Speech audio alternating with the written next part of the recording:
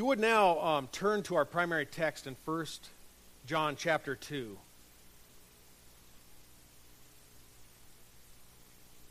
Chapter 2.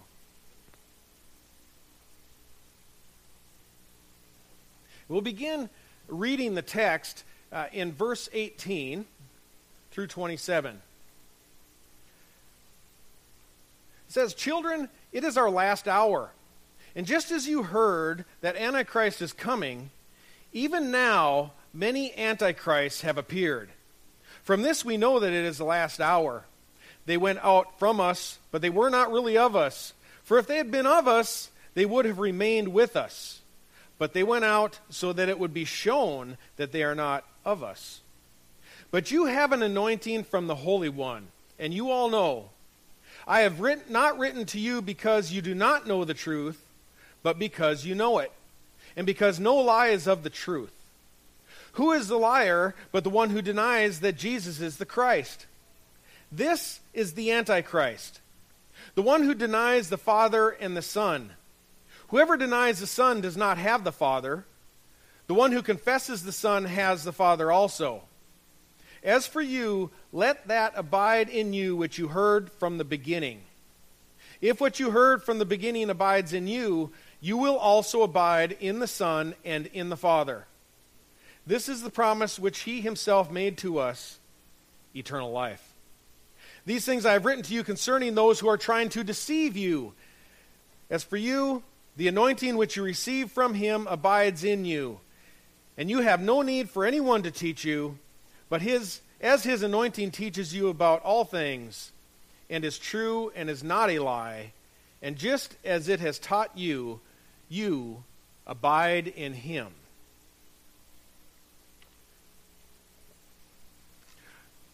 Well, I expect that at one time or another, probably each of us has experienced some unwelcome individual interject themselves into our personal relationships. It might have been in college when that roommate of yours started to have eyes for that boyfriend or girlfriend that you might have been dating, and then they left them astray. It might have been your business partner, a friend of his that lured your business partner away to start another endeavor. Might even have been an adulterer who was attempting to seduce someone that you know or love. Regardless of the situation, we've all experienced people with impure motives wanting to lead those that we love astray.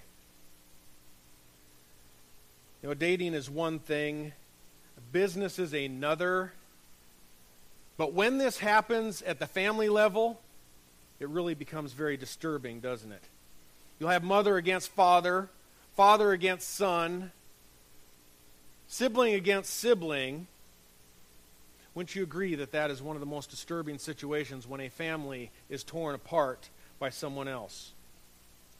You know, I've personally witnessed an occasion in an attorney's office where one sibling was attempting to convince a recently widowed mother that she should leave more of the inheritance to that sibling. Not only that, but another sibling was present, and they tried to get that other sibling to join in with the little charade, all the while several other siblings were not present. Something that really disturbs us about a family being separated, doesn't it? That's what's occurring in John here in our text today. These people who he's writing to. There are people who originated from within this church family who are now trying to lead others astray from the truth. We find that some appear to have been successful, others have already departed the flock, and the way in which they've conspired to lead others out of the church is by false teaching. As we read earlier in our scriptures, both from Christ and that of the Apostle Paul, in every era of the church, every period of the church since the cross, false teachers have been working to scatter God's flock and take away disciples after themselves. We read in Acts chapter 20, verse 28, during his final farewell to the church in Ephesus, Paul warns the pastors there to anticipate this is going to happen. He told them, be on guard. He said, be on guard for yourselves and for all the flock among which the Holy Spirit has made you overseers, to shepherd the church of God, which he has purchased with his own blood. I know that after my departure, savage wolves will come in among you, not sparing the flock. And even from among your own selves men will arise, speaking perverse things to draw away disciples after them. It's kind of eerie that about 3 decades after Paul writes this letter to the church, or actually is there speaking to them, about 3 decades later, now we have another apostle on the scene, John, who is talking to them about the fulfillment of Paul's prophecy.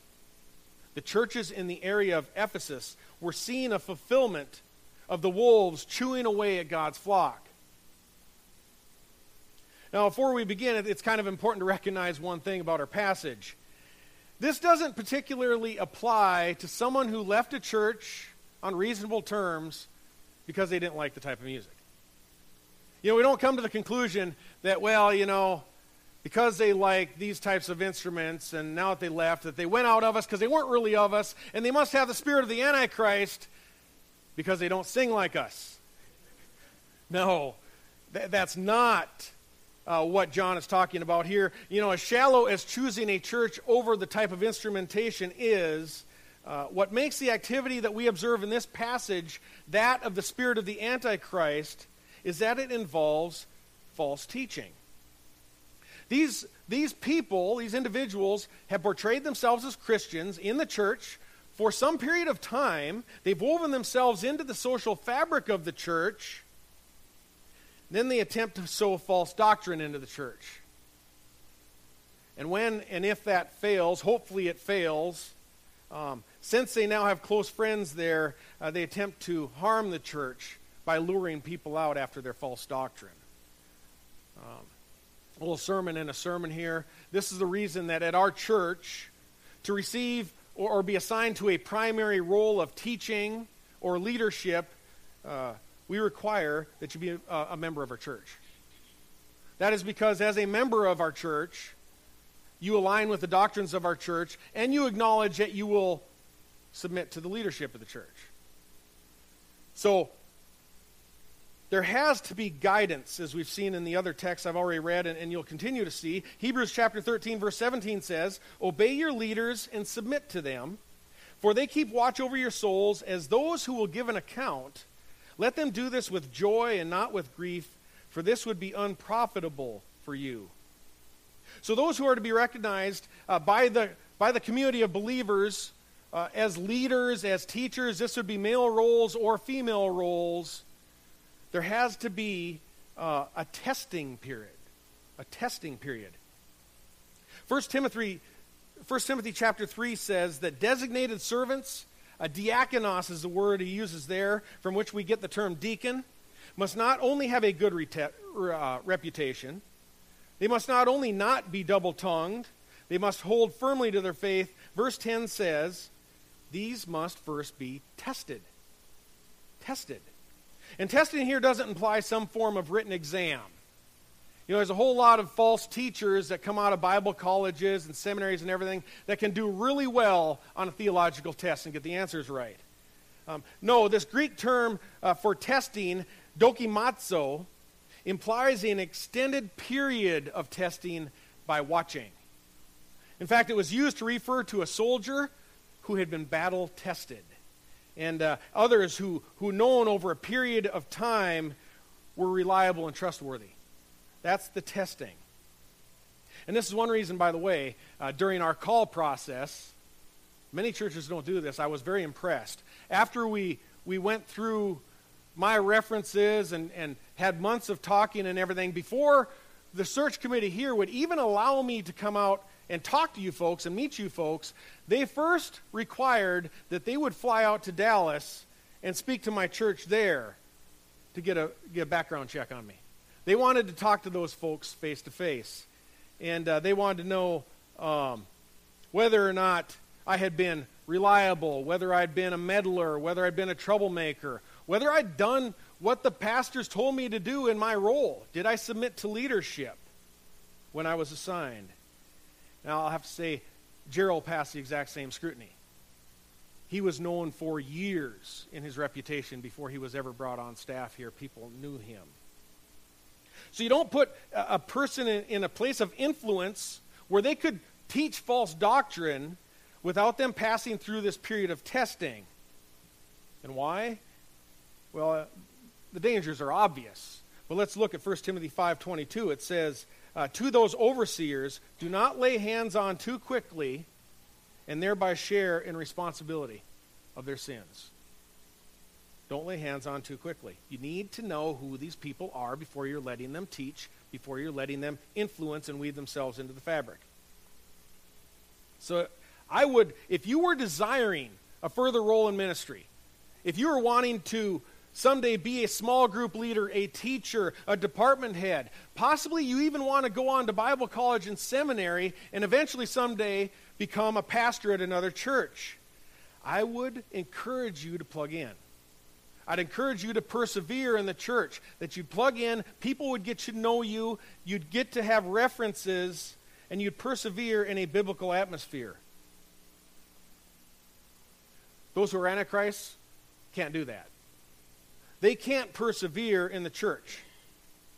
They can't tolerate sound doctrine. In fact, they'll go from place to place until they find a church that has lax standards, little commitment, and then they'll kind of set in and set their time bomb off there. That's what they'll do. They'll weave themselves in, even to a cautious church. Even to a cautious church.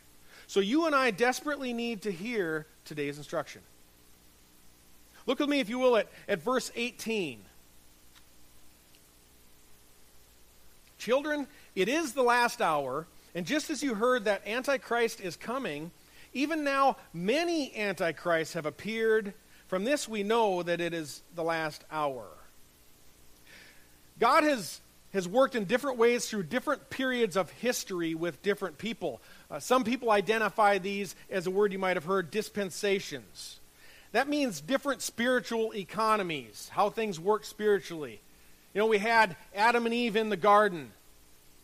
That was a little different than what we experience, isn't it? You've got Noah, the period of Noah. Then you've got the commands to Abraham.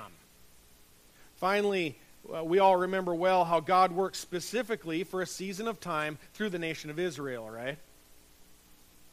This last hour that we find in verse 18 represents the period of the church. This is the church age. When you see these terms, last hour, latter times, last days in Scripture, they describe the church age which we live in. And Christians know from this last hour that we're living in a window of grace. We're in a period of time where Christ is building his church before he comes to judge. This is the last hour. And we remember when John the Baptizer, when he was in prison, you know, he sent his disciples to ask the Lord a question. Do you remember what it is? Are you the expected one, or are we to look to someone else, right? Luke 7:20. And essentially, do you remember Jesus' reply? Essentially, it was this. Tell John the blind see, the leopards are cleansed, and the gospel is preached. This is it. This is the last hour. And Christians aren't waiting for a new spiritual economy or another prophet or Joseph Smith or Charles Taze Russell or David Koresh. We're not waiting for those. We're actually expecting, we see in this verse, the appearance of a satanic ruler, right? We are anticipating an antichrist to rise. What this verse also reveals about the churches in this region of Ephesus now is that they've already received extensive instruction about this. That's really no surprise. We know that Paul founded the church in Ephesus some 30 years earlier than this. Then, do you remember who he assigned to the church in Ephesus to guide them? Timothy, right? So they've had Paul in Ephesus, they've had Timothy in Ephesus, and if you were here for our introduction to this book, it's very likely that John is now writing this from Ephesus to the little churches around Ephesus. So years later, Apostle John's on the scene. These churches aren't scripturally ignorant. You know what I mean? They're not novices. They already have in their possession by this time, probably close to 90 A.D., they have the written Gospels, they have the diverse letters from Paul, James, and the others, and they have read the pastoral epistles, 1st and 2nd Timothy and Titus. They've read this stuff. They know. They've been taught and established on foundational principles of Christ, even to the point that they heard the Antichrist is coming, right? They've heard about the Antichrist. So these churches have had their 3-day seminars on eschatology. You know, David Jeremiah has come into town and had his end times conference with them. And they've talked about these deeper things, what the ends are going to look like. They've had the majority of the Scripture in front of them. In fact, it's very likely that the only books that they don't have at this time, very likely, we don't know for certain, but likely by this period, they're only lacking 2nd John, 3rd John, and Revelation. That's it. Basically, they've got the Bible. But still, Jude writes this. And Jude is probably the last letter written before John writes here. Jude writes, "Some have crept in unnoticed, and they're teaching perverse things. They cause divisions, they're worldly minded, and Jude says they are devoid of the Spirit." Devoid of the Spirit. So John is warning against antichrists who are false teachers teaching new doctrines. New doctrines. Our text says that these churches understand the Antichrist is coming, but he's not here yet. Instead, what does the Antichrist have? He's got his little minions, right? The Antichrist has minions. They're called Antichrist by John. And we can have confidence we're living in this last age of the church because so many of them are rising up in the church to oppose the church. And John says, from this, we know we're in the last hour. This is what we should expect prior to Christ's return. Here's the encouraging part for us locally, for the local churches in Ephesus and local church right here among us. When confronted by unified spiritual leadership, biblical leadership, combined with biblical instruction, not all, but many of the antichrists will become frustrated they can't further their antichrist, anti-church agenda. They will become very frustrated and they'll leave. Look at verse 19. They went out from us, but they were not really of us, for if they had been of us, they would have remained with us.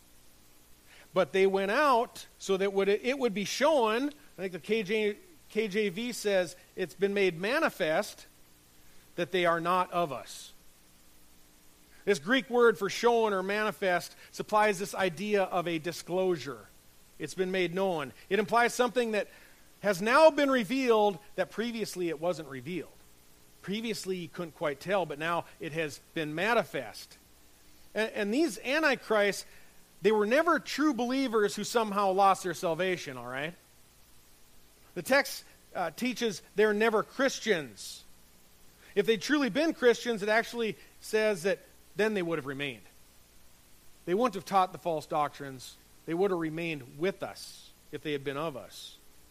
So this passage is very strong evidence in support of eternal security and the preservation of God's saints.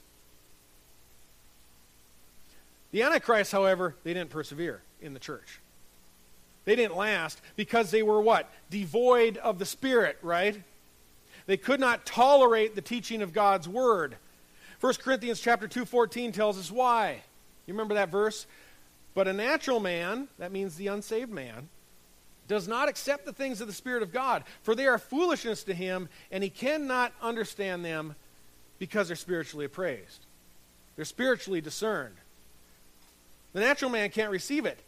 Since they don't have this anointing of the Holy Spirit, this indwelling Spirit, they're devoid of the Spirit, they're spiritually dead to God. And they can't receive the Word of God. It's foolishness to them. In that same letter, 1 Corinthians chapter 1, it tells us, for the word of the cross is foolishness to those who are perishing, but to us who are being saved, it's what? It's the power of God, even unto salvation. So the best way to purify the church from Antichrist is to preach the word. It's to preach the word. Paul told Timothy in 2 Timothy chapter 4, listen to this. I solemnly charge you in the presence of God and of Christ Jesus, Timothy, preach the word. Be ready in season and out of season. Reprove, rebuke, exhort with great patience and instruction, the teaching. For the time will come, he says, when they will not endure sound doctrine, but wanting to have their ears tickled, they will accumulate for themselves teachers in accordance to their own desires, and will turn away their ears from the truth. That is why Dallas Seminary's motto, by the way, is preach the word. Paul says, preach it, because they're not going to be able to endure it. It's a purifying mechanism. Now, you aren't going to find that in those fancy books on church growth, are you? Most of those aren't going to go that way. A few will. But the majority are going to say, you know what, just dumb down the doctrine a little bit. Don't talk so much about Jesus. Make it a little more palatable. Don't offend anybody by mentioning sin. Just tell some interesting stories, or you might scare somebody off, right? That's what a lot of churches are doing. And they imply, by doing so, it's like, well, you never know. After 50 years of coming in and hearing a few stories here and mentioning Jesus now and then, possibly some of this might rub off on them over time. Right? No. What you end up with in those situations is a really expensive auditorium with a whole lot of unsaved people in it thinking they're Christian. But Paul says if they don't want to hear the Bible taught, let them leave. They won't endure it. So Bible preaching, it doesn't run those who God is calling to repentance off. It doesn't. Scripture calls it a sweet aroma, right, to those who are being saved. It's what God uses to save people. It's not a danger. It's not a hazard. Instead, the Bible says it drives away the Antichrist. Now, this doesn't mean all large churches are bad. Let me just briefly say that. The initial church added 3,000 people in one day. You know, big churches aren't bad. I come from a pretty large church, originated from that, and they preached the word.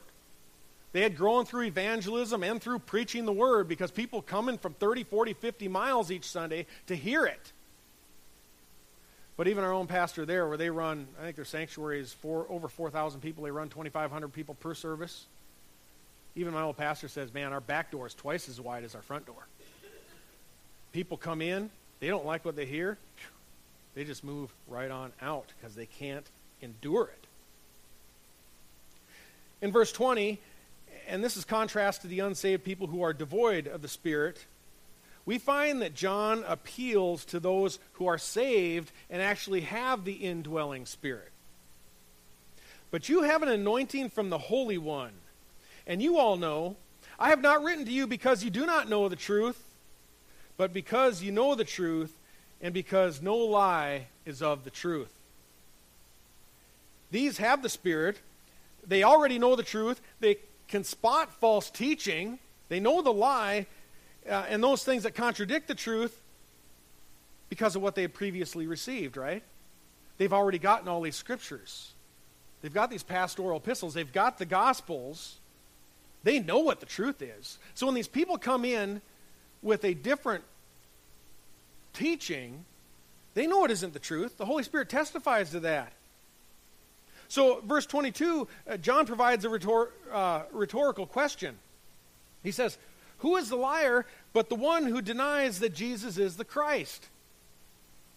Then he supplies this answer. This is the Antichrist, the one who denies the Father and the Son. Whoever denies the Son does not have the Father. The one who confesses the Son has the Father also. As for you, let that abide in you which you have heard from the beginning. If what you have heard from the beginning abides in you, you will also abide in the Son and in the Father. If what they've heard, the message from the beginning, abides in them, they will abide in the Father and in the Son. Especially evident in the deceit of those antichrists, of all antichrists, is the denial of the truths about Christ. They distort biblical Christology. That means everything that is revealed in the Bible about Christ, they'll distort. And the antichrists and the cults, they'll give you an alternative Jesus who's not found in Scripture. We previously discussed this in chapter 1. These people say, Jesus is not the one and only Christ, the one and only Son of God. Instead, they say, he's the one who teaches us how to become gods ourselves. That's Mormonism. Jesus is our God role model. Some proclaim a Christ who's not eternally God, but he's a created being of God who became God. That's Jehovah's Witnesses. Antichrist might even claim that we're not reconciled to God through a Savior or a bloodied cross, dying for our sin, but their theology would be replicating Jesus' good works and imitating his seemingly, supposedly, never-ending tolerance of sin, right? That's the liberal church. You become a Christian by being good like Jesus was and tolerating everything you see. That's a false Christ. We have entire denominations, not against the denominations personally. We have entire denominations that have been taken over by antichrists. In this situation near Ephesus, they claimed Jesus was not the eternal Christ. They suggested you didn't actually need Jesus to access the Father. That's why John found it necessary to remind them, if you don't have the Son, you don't have the Father.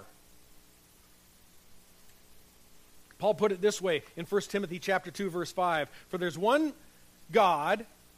We know from other scriptures that means one triune Godhead. There is one God and one mediator also between God and men, the man Christ Jesus, right? One mediator. In order to have God the Father, you must have God the Son. And in fact, you can see the entire Trinitarian Godhead in this passage. In verse 20, you can look and see that we have the anointing of the Holy Spirit, right? The Spirit is present in our lives. And then in verse 24 it says we must abide in the Son and in the Father, right? So you got the Spirit, the Son, and the Father in this text. Trinitarianism has been foundational Christian doctrine from the beginning. We need to remember, though, we're going to be approached by people about the Trinity. They're going to come to your door, and they're going to tell you, you know what, that word Trinity never appears in the Bible. They certainly will remind you of that, I promise you. But Christians have never claimed that the word Trinity appears in the Bible. Instead, the word Trinity is used by Christians to describe what we consistently see evident in the Bible. You understand? It's a word we use to describe the Godhead.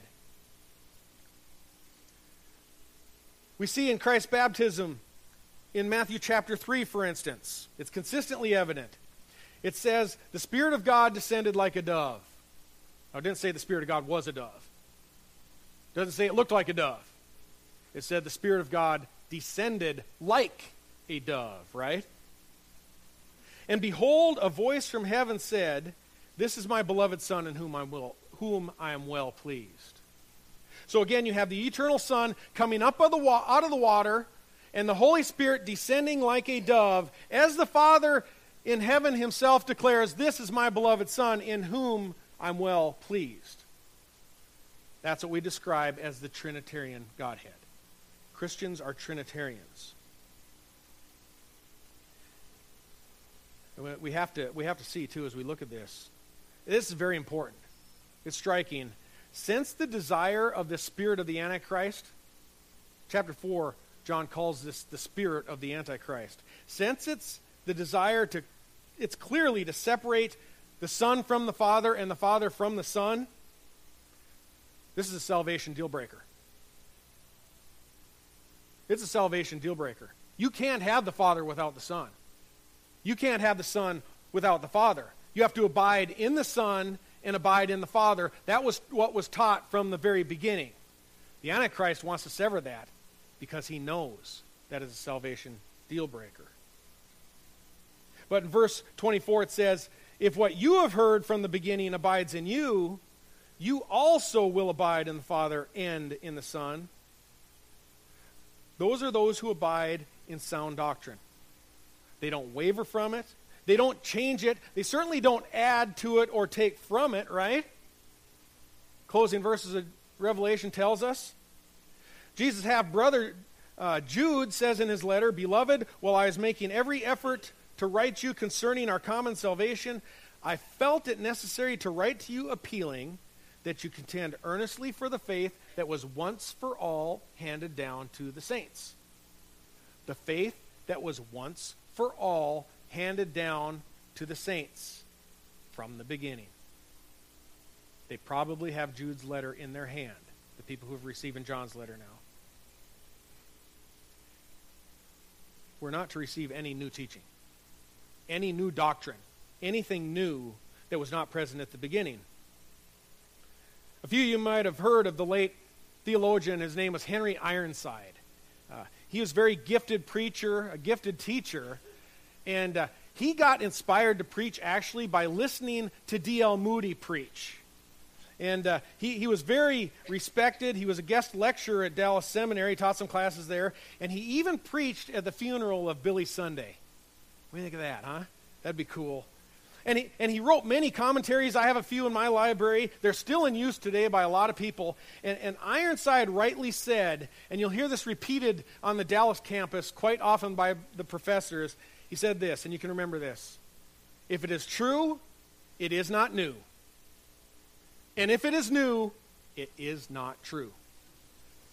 There is nothing new. It is only those who abide in the true doctrine who are the genuine article and receive the promise that is given now in verse 25. This is the promise which he himself made to us, eternal life. Eternal life. Not temporary life, not conditional life, not if you behave yourself life. He grants eternal, permanent life. We'll cover that, eternal security, in a later verse in this same book. We'll continue moving on for right now. Verse 26 exposes a root problem. This is the root problem. John says, These things I have written to you concerning those who are trying to deceive you. The Antichrists were trying to deceive by teaching new things that did not mesh with that which they had from the beginning. John says, don't fall for that.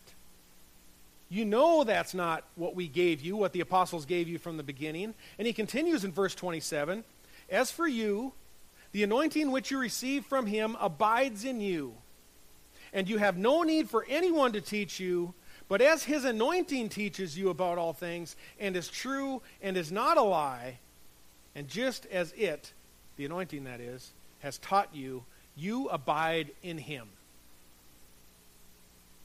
Those who'd left the church were trying to deceive those who remained into following them out by offering an alternative Christ and an alternative church.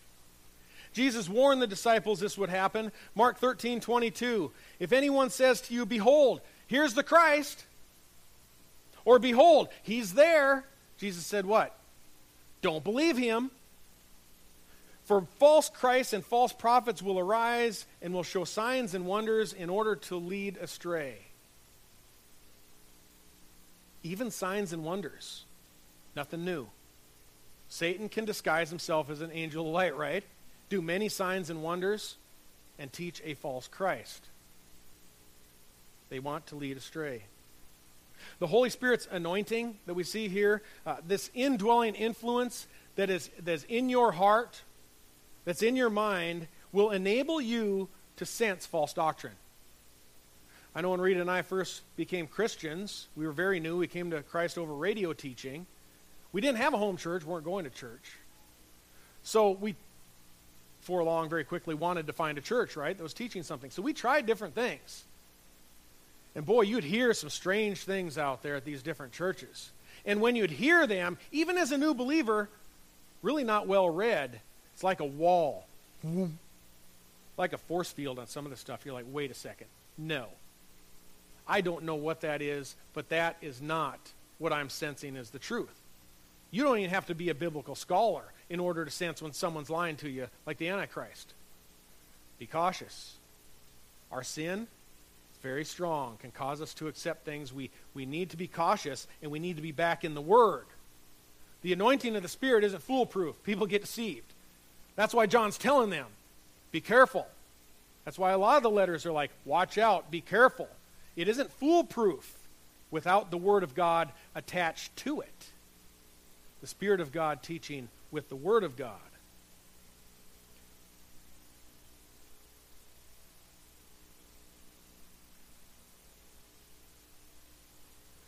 When you hear me, I've said this before, when you hear me or another here on the radio, when they're teaching, I've said this before, when you follow along with the text, you're looking at the text, it's being taught, and that person has been gifted by the Holy Spirit is teaching, the Spirit indwelling in you ought to confirm what's being said. It ought to confirm. As I proclaim what God's written, His Holy Spirit teaches you. It confirms to you what the truth is. You should be able to say, oh yeah, I can sense what he is saying in this passage. That's what the text means. The Spirit confirms to you, yeah, we're lining up here. This is the truth. That's how the Spirit teaches us through gifted people confirmed by the Spirit as they declare His Word. The verse 27, it's not to be distorted into declaring emancipation from Christ's church. All right? No one's emancipated from the church. The reasoning goes, well, that Spirit teaches me, so I don't need anybody else to teach me, and I don't need any pastors to guide me, and I don't need to be accountable to any brothers or sisters in Christ or hear anything different. In fact, I'm just going to sit here at Starbucks and flip my Bible open. I'm going to have church here all by myself. No, that's not what John is teaching here at all. What he means in this context is that you don't need this spirit of the Antichrist to teach you anything new, right? That wasn't from the beginning. They didn't need to be taught anything new, and the Holy Spirit would discern for them whether something was new and not from the beginning. This kind of brings us full circle back to our first point about teaching here. Everybody needs teaching. Everybody. You can't go through the Bible and Scripture without knowing and reading and realizing everybody needs to be taught by others. Gerald and I are taught all the time. We're reading books. We are listening to people preach online. We're listening to one another. We're being taught by one another. I know when I went a couple, 3 different times, I've been out to what's called the Shepherd's Conference at John MacArthur's church, which is a conference of pastors.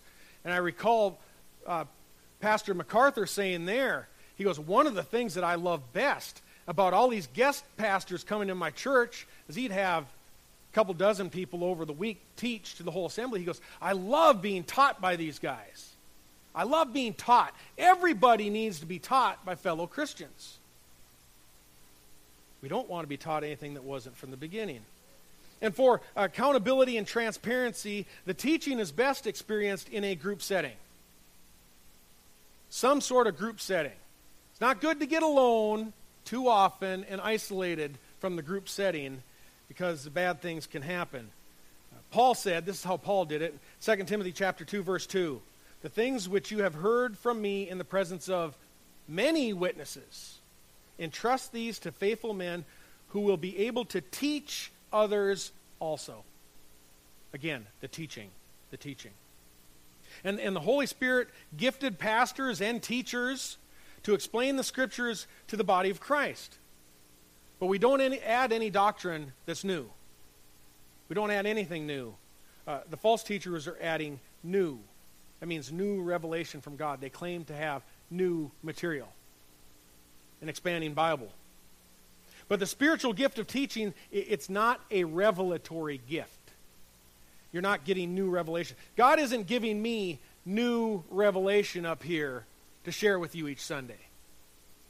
I shouldn't be sitting up here and saying, God gave me a word. No.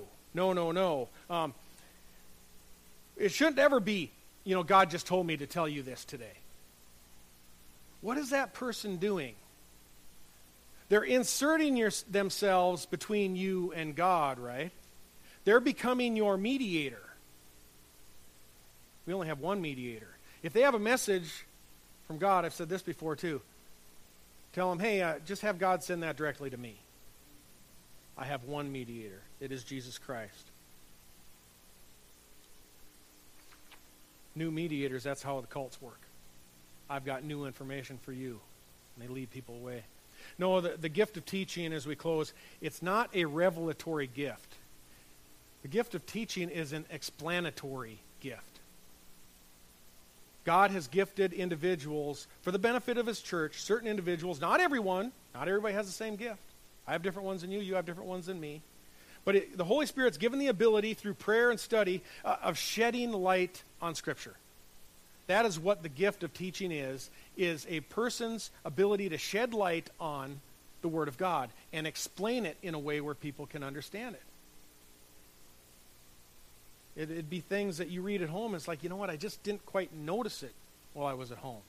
But then I came and reread it again at church, among others, in various settings, like, wow, that really makes sense. When you hear it then, the Spirit affirms to you. It has taught you the truth.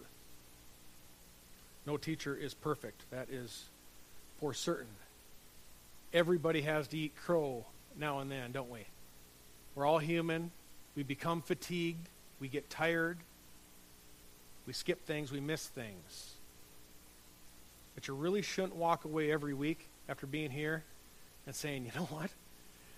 I just don't, after reading that passage, I just don't have any idea week after week what this guy is talking about from this passage. I can't see anything in that passage. If that's what's happening, there's a disconnection. Either the pastor is having problems or you're having problems. And we can pray about that. You can come and see us and talk about that. But the Spirit together should constantly teach us. It's important that we protect Christ's church. We don't want anyone to be deceived. Don't let anyone teach you astray. Don't let anyone teach you anything new. Shall we pray?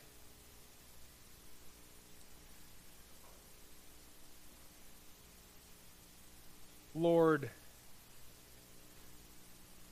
we are humbled that you would give us, Lord, your Spirit in order to hear your word, to be taught, to serve, Lord, to be gifted. That you would strengthen us in a way that, Lord, originates from the divine. Whether it would be showing mercy to people who are struggling, possibly teaching, Lord, leading, all these different gifts in the ways you've shared your Spirit with us, Lord, you've made us into one body. Lord, we're so grateful to be surrounded by people who love you, who know you, who stand by the truth of God, who want other people to know the truth, Lord.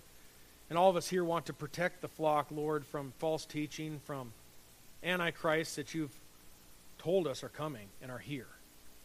Lord, we pray for our church. We pray that you'll guide us in everything, Lord, that you'll prompt us to go out and share the word of God, to shed the light of salvation on those in our community, Lord, that we'd be evangelistic in what we do, that we draw people to you through love, Lord, through the truth, through the sacrifice that was made at Calvary, Lord. That is what we proclaim. Lord, as we go into our week now, we pray you'll bless us and keep us, Lord. Teach us, guide us. We know you'll never forsake us, Lord. For that, we thank you and we praise you. In the holy and exalted name of Jesus Christ.